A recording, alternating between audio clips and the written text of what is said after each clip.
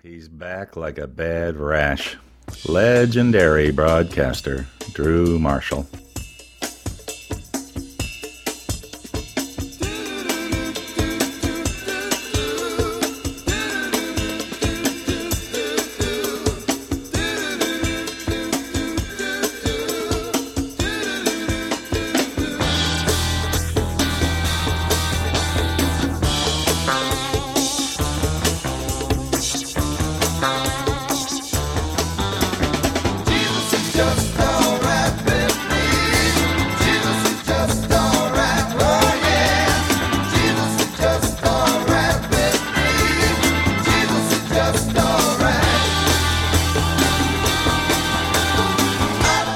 We are back, folks. Thanks for tuning in. You are listening to the Drew Marshall Show. Imagined as a sequel to the Old and New Testaments of the Bible, the Last Testament, which is this book that we're chatting about, features visual accounts and stories of 7 men around the world who claim to be the second coming... Wow. Second coming... Coming to Christ. Ow! Jump back. Kiss my tail. Whoa. The second coming of Jesus Christ. Building on biblical form and structure, chapters dedicated to each Jesus include excerpts of their scriptural testaments, laying out their theology and demands on mankind in their own words. And the guy behind the book joins us right now. His name is Jonas Bendiksen, and he takes at face value that each one of these messiahs is the true Messiah returned to earth. Now, that's the interesting part. Like, how do you fake that? If it was me doing what you did, I mean, I'm such a skeptic. I don't know if I could allow myself just to take everything at face value. How did you do that? Well, you know, this faith has always been a mystery to me. You know, I didn't grow up with faith myself, you know, and you could say I've always been the sort of skeptic as well, sort of slave to rationality and science and these kind of things. But this whole project came out of a sort of urge I had to sort of explore faith, you know, to see what is it like to believe, what can you believe in, etc., etc.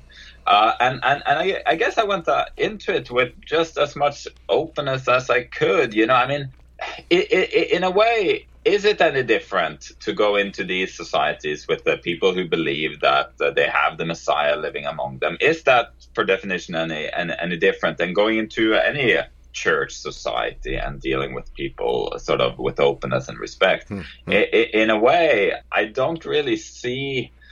You know, I'm not able to see why sort of their claims of sort of, you know, having this faith of Jesus Christ having returned is so different from any other thing people believe around. That's so interesting you say that, because what I hear you saying is just because something is archaically in the past, it doesn't necessarily mean that there should be an automatic reverence to it as compared to someone who is potentially walking around the earth right now being a god of some sort or a messianic figure of some sort. And I think what we've done is, you know, it's been 2,000 years since things have gone down here. And Tim, do you understand what I'm saying?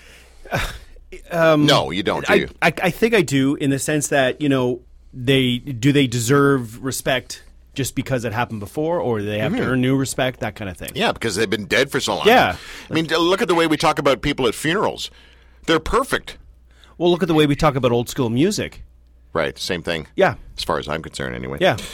Jonas, how did you pick your messiahs? Because there's more than just 7 messiahs out there walking around. Well, you know, I mean, you could walk into any mental institution anywhere and find people who say they're Jesus, right? Yep. In a moment of psychosis or something like that. But, you know, I tried to filter out those cases by applying some criteria. So, you know, the people I wanted to go visit were people who, have already put their sort of revelation and claims out there in the public sphere. It had to be people who had a consistent revelation over a very long period of time. I mean, most of the messiahs that I met had sort of lived as such for decades, okay? Huh. And it had to be people who had sort of a comprehensive theology put forth in scripture and this kind of thing. And most of them have also, a number of followers. When you apply those filters, actually, there's not that many more than the 7 I was able to find. There are a couple of more, a few closed doors, a few people I didn't gain access to, etc. But it's not like hundreds of these guys or even dozens that would fit the bill. Okay, so how do you approach these messiahs? Because some of them are pretty remote, and it's not like you're going to shoot them a little email that says, hey, Messiah, I want to come with, some photography stuff, and I want to hang out and study and kind of then write about it. I'm sure some of them would have said, well, first of all, how do you get a hold of them? And then number 2, why would they say yes to having you come? I guess they're that it would tap into maybe their narcissism where, I get to have a little fame, a little more exposure, and it would help. Did you mention the other ones when you called him? Yes. I was talking to Jesus the other day, and he suggested you. Yeah. So, Jonas? Well, actually, in many cases, it happened just along the same lines as you just sketched out. I mean, I would write them an email. Some of them have websites. Some of them are not so hard to find. Even though they live remotely, they have a sort of outreach program to the world, and they're not that hard to track down digitally. So in some cases it was just like that. In other cases it was more like, okay, I Googled all over the world to try to find people like this, and I found maybe a small article in a small South African local newspaper that told about one of these guys, and then I basically had to go on very little information and just try it out. Okay, but why would they be interested in me coming around? Well, I mean, they truly believe that they are what they say they are, and they are here, to spread this message to humanity, not only locally but wherever they are. And I think they saw it as a useful thing that I would come there, and I could function somehow as a photographic apostle somehow. All right, we've got to get into a story here, and I know here's the difficulty in interviewing you, Jonas. If you tell us all the stories about all the messiahs that you interviewed and hung out with, why would we get the book? So I want people to get your book. So don't give us too much, but man, we need some candy. We need some stories. Tell us something about a few of the messiahs. I mean, could I start off with who was the nuttiest one? Because I can't even ask that because you went in with not being judgmental and not being too critical. So exactly, yeah, no. I mean, by the way, the book is 460 pages, so we don't have that much time. Okay, right. So there's no risk of exhausting all the material. But to put it like that, I could start right at the beginning. The first Messiah that I visited was Moses in South Africa. Now his name is Moses, but I mean he was born Moses, but he is Jesus. I mean it's a little bit confusing that. Actually, there was a quote in that first article that I read about him in like I said, South African local newspaper that talked about him and told his story, and had an interview with his auntie who had basically raised Moses.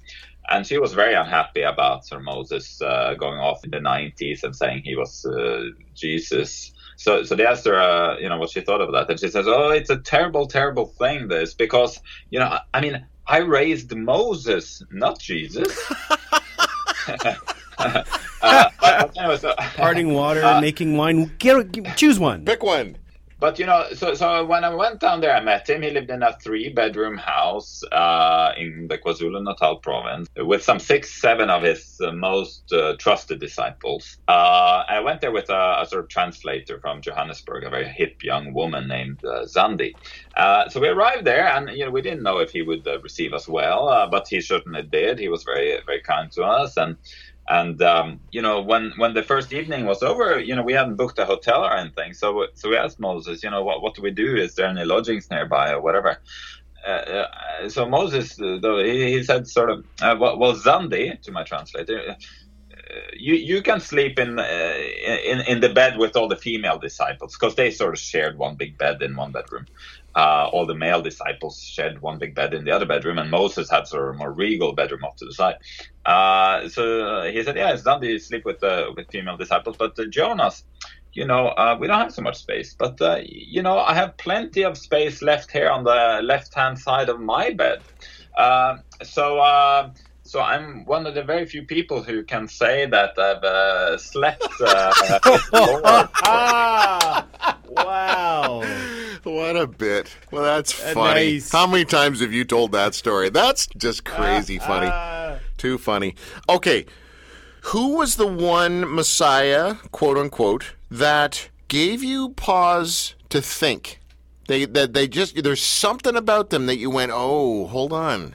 It's easy to kind of joke at this one or maybe laugh at that one, but I'm trying to keep an open mind. But this one, there's something going on here. Yeah. Trust me when I say, that happened many times. It was every single visit with these people was somehow thought-provoking. Huh. And, okay, if I'm going to pull out one, I went out to Siberia. There's a Messiah there called Vissarion. And he's been out there since 1990.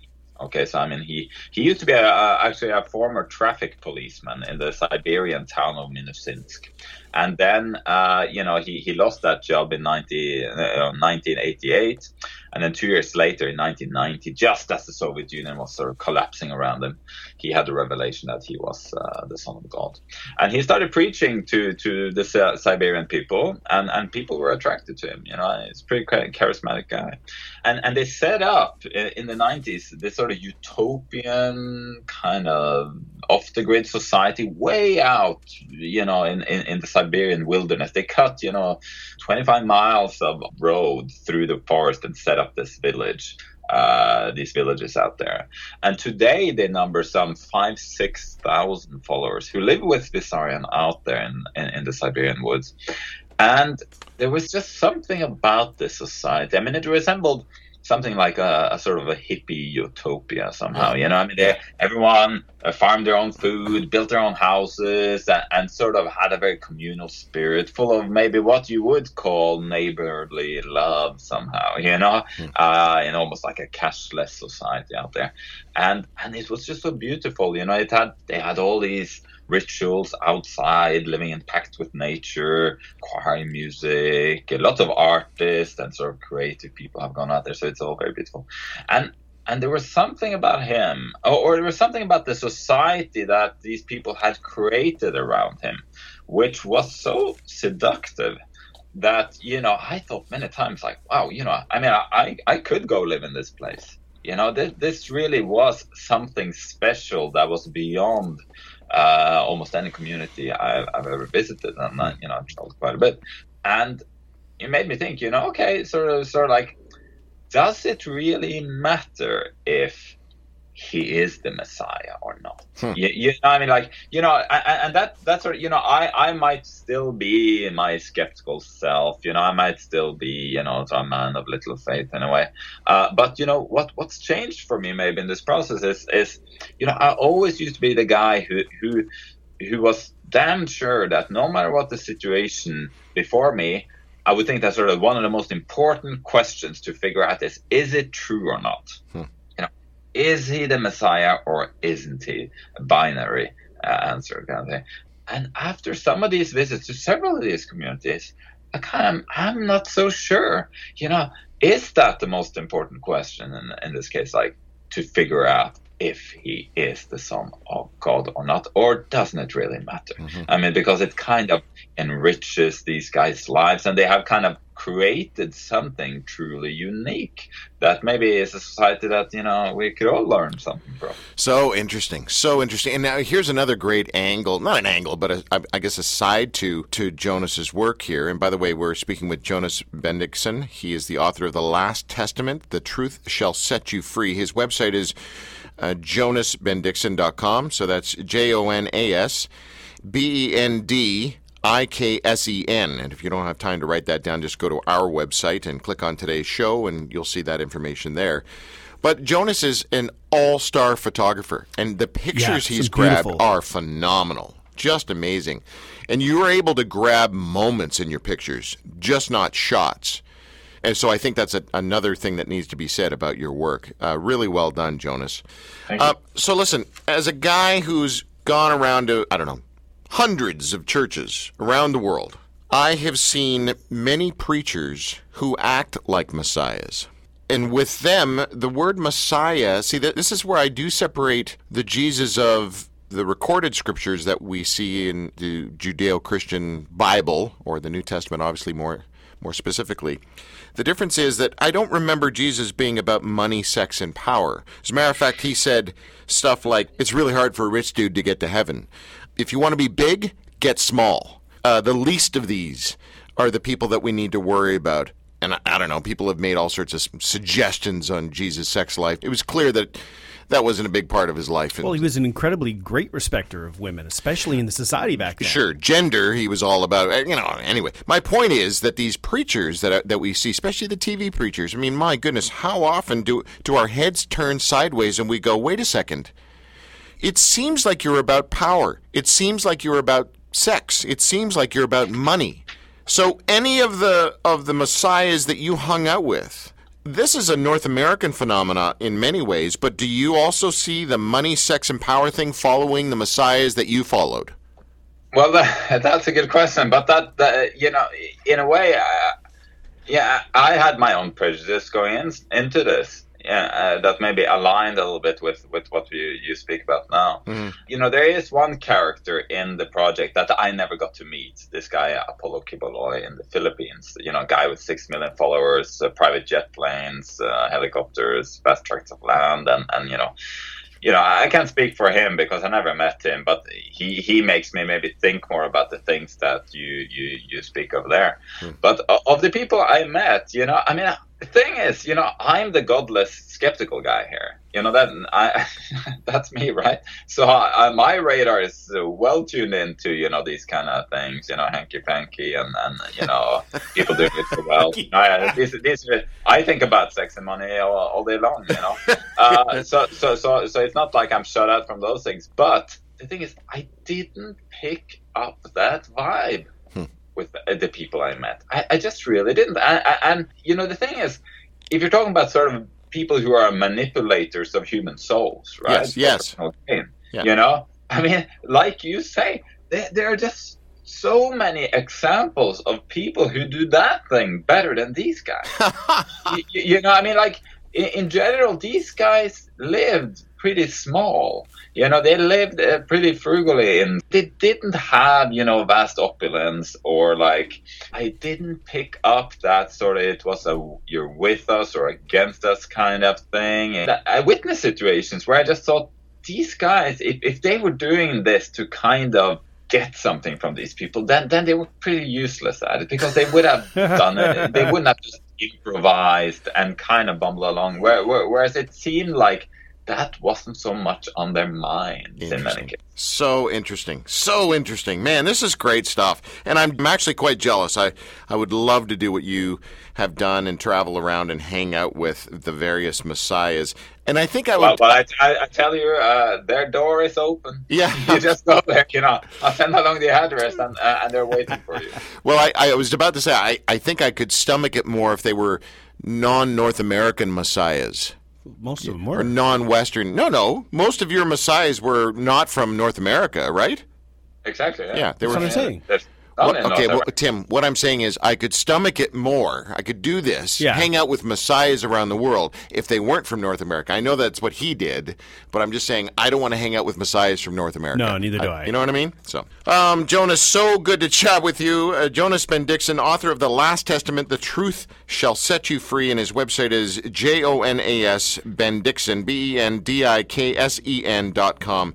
Really good to chat with you, Jonas. Thank you, sir. Thank you so much. Pleasure. All the best. Bye-bye.